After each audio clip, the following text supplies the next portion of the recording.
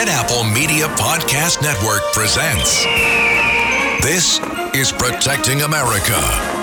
Now, here's Emmy-winning journalist Rita Cosby. And welcome to another edition of Protecting America. The January 6th public hearings by a House Select Committee have been full of testimony and videos, but have they proven anything, or are they just one big partisan show?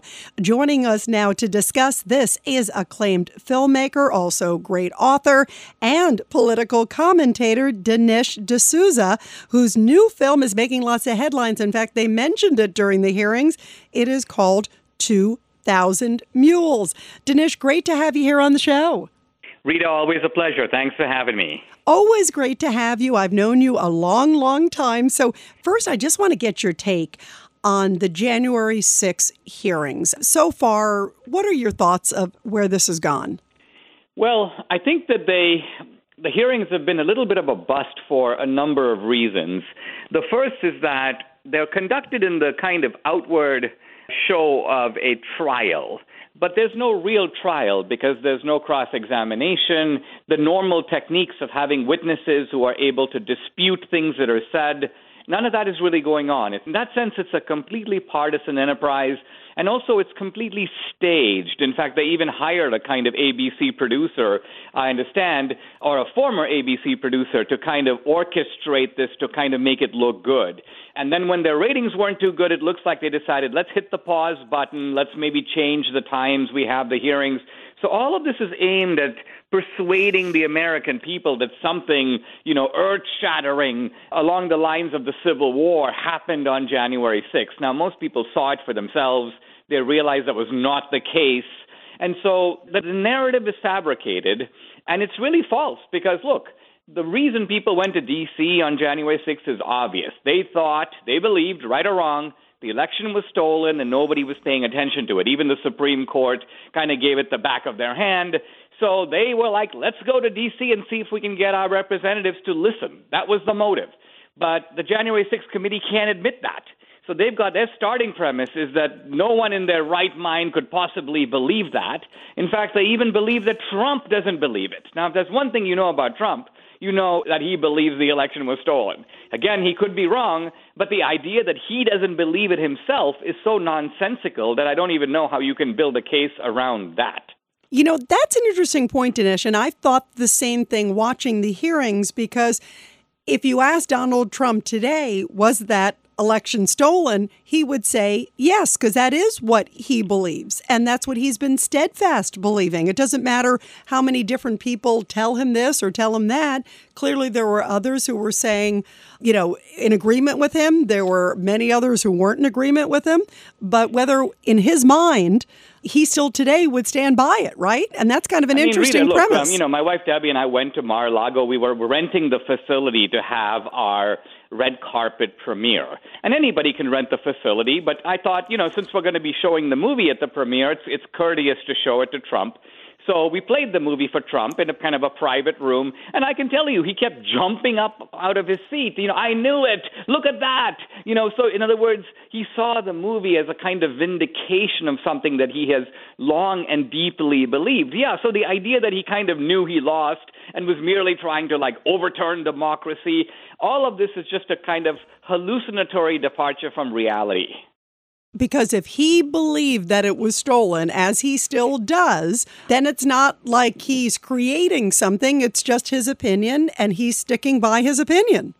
And he's trying to put in place the mechanisms to challenge the election, but challenge the election in the appropriate manner. For example, Trump seems to believe that Mike Pence had the authority, not to, by the way, overturn the result, but send the results back to the states for further scrutiny. Again, Trump might have been mistaken. Maybe Pence was right. I tend to believe that Pence doesn't have that singular authority. But again, the idea that Trump was not sincere in believing that, look, he won a lot of these states that were handed to Biden. And of course, this is is where the movie comes in. The movie, of course, using evidence developed much, much later. And I got to say for myself, I mean, I was very silent on this issue for over a year. It wasn't until I saw new types of evidence that I kind of got drawn into this issue. I thought 2020 was becoming a cold case, and we would never know what really happened. But then I saw that, like with cold cases, sometimes new technology can find a way to tell you things that you didn't know you could know or even see for yourself, and that's why I made this film. Yeah, so what woke you up, in your words? Where did you go, okay, well, it shouldn't be a cold case anymore? What changed it for you? Well, for me, all the earlier forms of evidence were highly questionable. So, for example, and it wasn't questionable because they couldn't be the case, but just because it's impossible for an ordinary man to adjudicate. So let's say if someone, for example, were to tell you the Chinese are hacking our election, and I look at Mike Lindell's film and I see lights on the screen and I'm like, I don't see any Chinese. I just see Mike Lindell and a bunch of lights on the screen, and I'm a movie guy. I know I can do that myself. So even if you produce a cyber expert, there'll be cyber experts on the other side, and how am I, who's not a cyber expert, going to adjudicate which cyber expert is right? This is like two doctors fighting over, a diagnosis. I'm not in a position to say who's right. So I guess what I felt is that a lot of the claims that were being made, even Sidney Powell, she's like, I've got 100 affidavits. Well, yeah, but that's Mr. X and Mrs. Y, and how do I know who they are and what they saw, and are they telling the truth? So it just pushes the inquiry one step back. And so I felt that if I'm going to even address the issue, I need evidence of a completely different caliber, one that is understandable and accessible to people. And ideally, if I'm going to make a film, I want people to be taken to the scene of the crime where they can actually see it in the act of commission themselves. And you show, I know, a lot of the video. Take us through some of the highlights that you think show certain evidence. Well, I'll just give one example, which is pretty typical of the film. I mean, you will see in the middle of the night, typically around between 1:30 and 3 a.m. in the morning, a car pulling up in the middle of the street, opens the door, leaves the car in the middle of the street because it's obviously, 3 a.m. in the morning. The guy looks around to make sure no one can be seen. He's carrying a backpack, which is full of ballots. He begins to kind of make his way to a drop box. Now, you notice as you get closer, the guy's wearing latex gloves. And you also notice that as he begins to whip out the ballots from the bag, he begins to stuff them in one by one into the box, 1, 2, 3, 4, 5, and then he takes pictures, photos, with his phone of the ballots going in. So not pictures of himself, as if to say I voted, but rather pictures of the ballots going into the box. And so right away you have to say, how do I interpret what I just saw? It looks to me that this is a shady character, doesn't want to be seen by anybody, has somehow got a hold of a whole bunch of ballots, is stopping by a drop box. You can see this on video. There's no doubt about the authenticity of the video. It's the official video of the state of Georgia. And he's wearing latex gloves, although as soon as he finishes the job of dumping the ballots, he takes the gloves off and tosses them into a trash can. So now all the left-wing fact-checkers jump in and they make points, and the points can individually be held to be valid, but collectively they make no sense. So they'll say something like, well, people are allowed to drop off the ballots of their own family members in Georgia, which is true. But A, who does that at 3 a.m. in the morning? Right, B, right. Where did the backpack of the other ballots come from? C, why the gloves? Even if you say the gloves are COVID, why take the gloves off immediately following? And then D, why the photos? If you're not a mule that is taking the photos to prove you did the job and get paid, what alternative explanation can make sense of taking photos of ballots going into a box? Yeah, there's so many things that just you even laying out here and other things that we have seen, Dinesh, where you just kind of go, well, that's weird. And this was just such a weird election. I was covering it, as you know, I was live on the air and covering all the different, election results coming in. And I remember thinking, oh, this is weird, and it was an anomaly because there were so many absentee ballots that were handed in. There were just, the numbers changing dramatically in the middle of the night, which would lead normal person to go, well, that's odd. And just like you're just talking about these things, like why would somebody take off the gloves? Why at 3 in the morning? And there's just a lot of odd activities. Right. And then, of course, Rita, there's the very effective technology of cell phone geo-tracking. We don't realize, most of us, that when we download these apps into our phone, we're really giving permission for our location to be precisely identified. And that data is then collected by these so-called aggregators, and they sell it. So True the Vote just bought it. You can buy it on the open market. And by the way, all kinds of big companies buy it, and that's why when you're in the mall, you get a notification, there's a special going on at the store right across from you. Well, how do they know you're there? The answer is they're geo-tracking your phone. Yeah, which is amazing, too, that you were showing where exactly people were. And it was interesting to see a number of the locations that you have shown really powerfully in this film.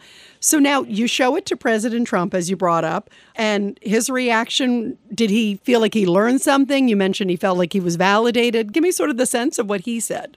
Well, first of all, he had absolutely no idea about this evidence in November of 2020.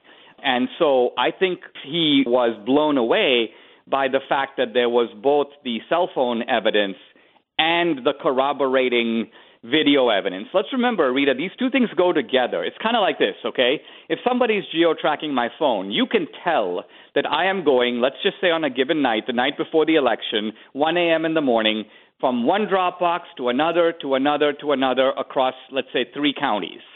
And I'm dumping these ballots. But there's only one of those drop boxes that has video. But my cell phone tells you I got to that drop box at 2:15 in the morning. So you go to the video, you go to the exact timestamp of 2:15 a.m. in the morning, and there's Dinesh on the video. What's he doing? Dumping ballots into the drop box. So think of how powerful it is that the geo-tracking points to the video, and the video corroborates the geo-tracking. So when you see this and you see that combination, as you're talking about, what was your reaction and what was the president's reaction? Well, the president's reaction was just explosive. I mean, he was like, wow, this is fantastic. And he just goes, Dinesh, and it wasn't just me. I mean, it's True the Vote, this election intelligence organization that did the heavy lifting. He just goes that both the evidence itself and the manner of presentation, he said, were genius, because this is something that people understand themselves. I mean, look, you or I get into the Miami airport, we call an Uber, and your phone knows you're standing, at gate 17, door H, right? So people know from direct experience. So you lose your phone in a field and with tall grass, you don't know where it is. So you go on another device and you go find my phone. It doesn't take you within 40 feet of your phone. It takes you right to your phone. So this all is a way of ordinary people being able to confirm in their experience that this is a reliable technology used by law enforcement, used by the Defense Department, used by the CDC. So it's kind of weird. The left celebrates the use of geo-tracking in all those areas. In fact, to arrest January 6 defendants. And then somehow magically it doesn't work when it's the same technology is being applied in the same way to ballot trafficking. That's a great point. So talk about a double standard. And in fact, as you know, during the January 6 hearings, Liz Cheney brought up your film, and so did Bill Barr. Now, Bill Barr tried to basically discount the geo-tracking. What was your reaction to Bill Barr? So let's look at Bill Barr's argument, because he made one argument, and his argument was this. He goes, essentially, in a big city like Atlanta, he says, there are tens of thousands of people. They're milling around all over the place. Cab drivers are going back and forth and back and forth. And so his point is, how can you identify a mule or mules going to specific drop boxes when there's just a lot of traffic going all around the place? He's implying that the phone geolocation cannot discriminate between random cabs, let's just say, going by drop boxes and mules going specifically to them, right? Now, if this were true, let's just assume this is true.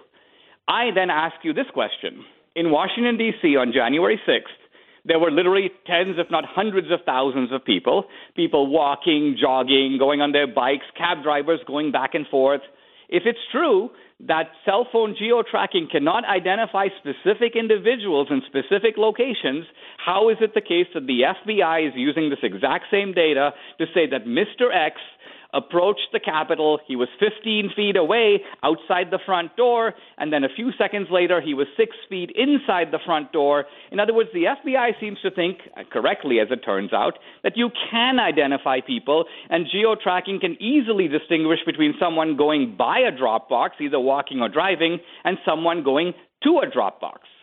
That's interesting. So in other words, they're using it to validate some of their charges clearly against folks who were there on January 6th. They're saying it's good then, but it's not good on Election Day? Exactly. That's the comedy of the whole situation. And you'd think someone who's an attorney general who knows that these techniques are used by law enforcement every day suddenly not only pretends that the technology is kind of unreliable, but literally does a kind of guffawing belly laugh as if to say it's downright stupid.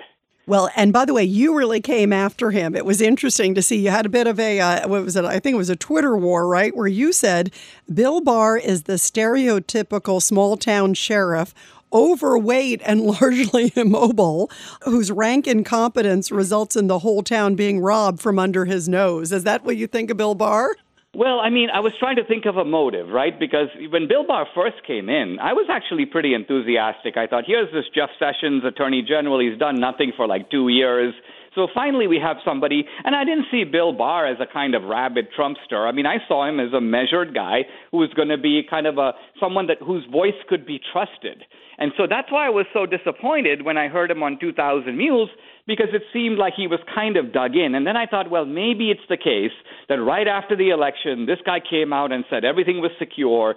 So he is like the sheriff. It's very difficult for him to now admit, oh my gosh, right under my watch, right under my nose, they were kind of robbing the bank, and I had absolutely no idea. And so this is why he's got to basically say, who robbed the bank? Wait a minute, the bank wasn't robbed in the first place.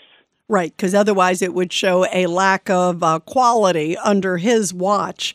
Exactly. Why do you think that so many people are quick to say, you know what, it wasn't there, or courts in many cases, by the way, didn't even hear the case of a number of these things that came up, not some of this new information that you got, but even some of the things that came out, right after the election? Why do you think some courts were just very quick and didn't even want to hear the case? Some of them threw it out, but some of them didn't even want to hear it. I think for two reasons. The first reason is actually a fairly legitimate one, and that is that courts in election law typically have a standard that is called the but-for standard. But for the alleged fraud, would the election outcome have been different? And if the answer to that is no, then they're disinclined to review it, or at least review it on an emergency basis. Because their point is that, look, even if you're right, the fraud is obviously not excusable, but it wouldn't have tipped the balance the other way. So I think that it's fair to say that in November and December, and even early January of 2021, there actually wasn't enough evidence of systematic fraud. And so I side slightly with the courts, and I can sort of see why they were reluctant to sort of dive into this, because they were like, we don't see at least obvious evidence of fraud of a magnitude that it would switch who goes into the Oval Office. But the second reason, I think, is that courts, being the unelected branch of government, if you will, don't like to get involved in the sort of election business. They see that as part of the kind of rumble-tumble of democracy. They see themselves as a sort of branch that is sort of insulated from all that. So courts are going to establish a kind of a very high wall or burden of proof before they really get into it and begin to re-examine what in some ways has been decided as they see it by the electors themselves. What do you make of, in these hearings, in the January 6 hearings, which are continuing, there's a few more left, the chair, Benny Thompson, has been going after saying, oh gosh, I can't believe that President Trump would even try to challenge this. Was he in the rubber room? Or, all these kind of accusations. And yet you've got the chair, Benny Thompson, who never accepted basically Bush versus Gore results. He didn't accept Trump's election, nor did Jamie Raskin. They've questioned, his legitimacy. So is Hillary Clinton. I mean, if you throw in, there's a lot of Democrats. So in other words, it's okay for the Democrats to question the legitimacy, but it's not okay for President Trump or anyone else to question the legitimacy? Well, this is a good point. And actually, Molly Hemingway makes this point beautifully in her book that's called Rigged.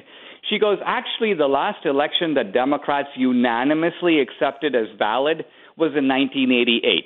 They have questioned every election that they lost since then. They questioned not just Bush versus Gore, they questioned Bush versus Kerry, then they questioned Trump 2016. And so what's unique about 2020 is not that a major party contested the election. It's that the Republicans, who are normally the party of accepting the outcome, okay, no problem, well, we lost this time, better luck next time. Republicans are the party that generally goes along with the result. And so what made 2020 unique is that Republicans, for a change, questioned the election. Democrats have been doing it for 3 decades. And is that to you clearly a double standard and, ridiculous because, it's the pot calling the kettle black? Well, I mean, the Democrats are the party of voter fraud. No one would deny historically that going back to the 19th century, the whole idea of, hiring operatives to get, immigrants coming off the boat to sign blank ballots that are then mailed in on their behalf. I mean, Democrats were doing this against Abraham Lincoln in 1864. I think the difference is that in COVID, the mail-in ballots suddenly were everywhere. So the opportunities, and the mail-in drop boxes were everywhere.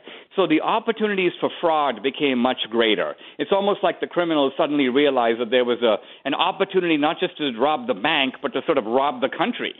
Wow, that is a very powerful statement. Dinesh, what do you make of the fact that in the most recent hearing, we heard Benny Thompson say, you know what, ahead, after these are over, we're also going to be looking at electoral changes, 2024. Did the Democrats tip their hand that that's what this is about, is changing basically the Electoral College, the electoral process, and that it's really all political?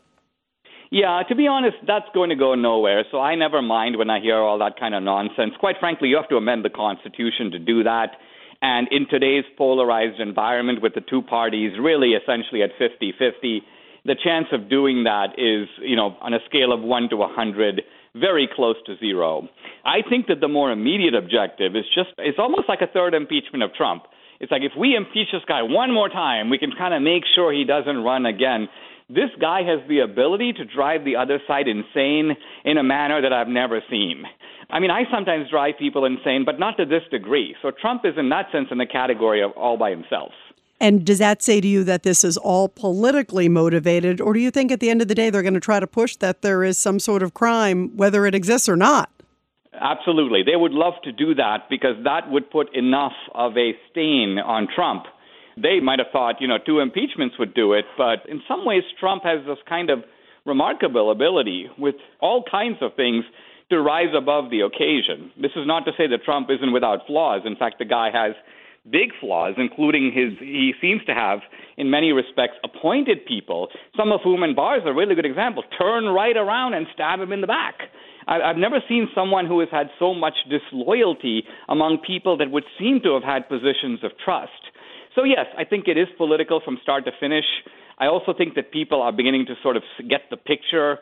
I think also many Americans are, Biden has been such an unmitigated disaster. People feel like he's ruining their lives, he's ruining the country.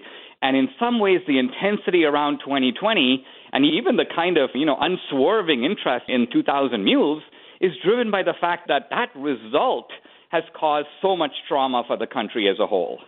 Oh, that's interesting, too. So you feel it's also heightened it just in this climate.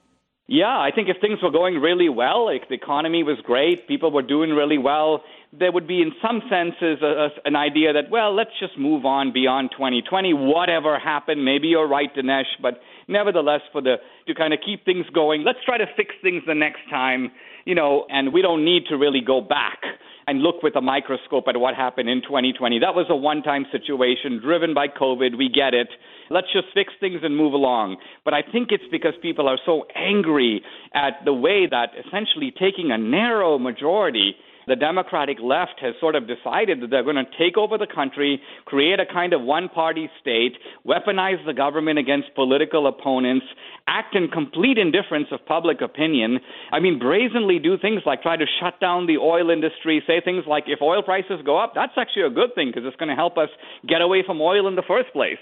So this kind of callous and sensitive behavior by Biden and by the people around Biden, I think, is producing a massive nationwide revolt.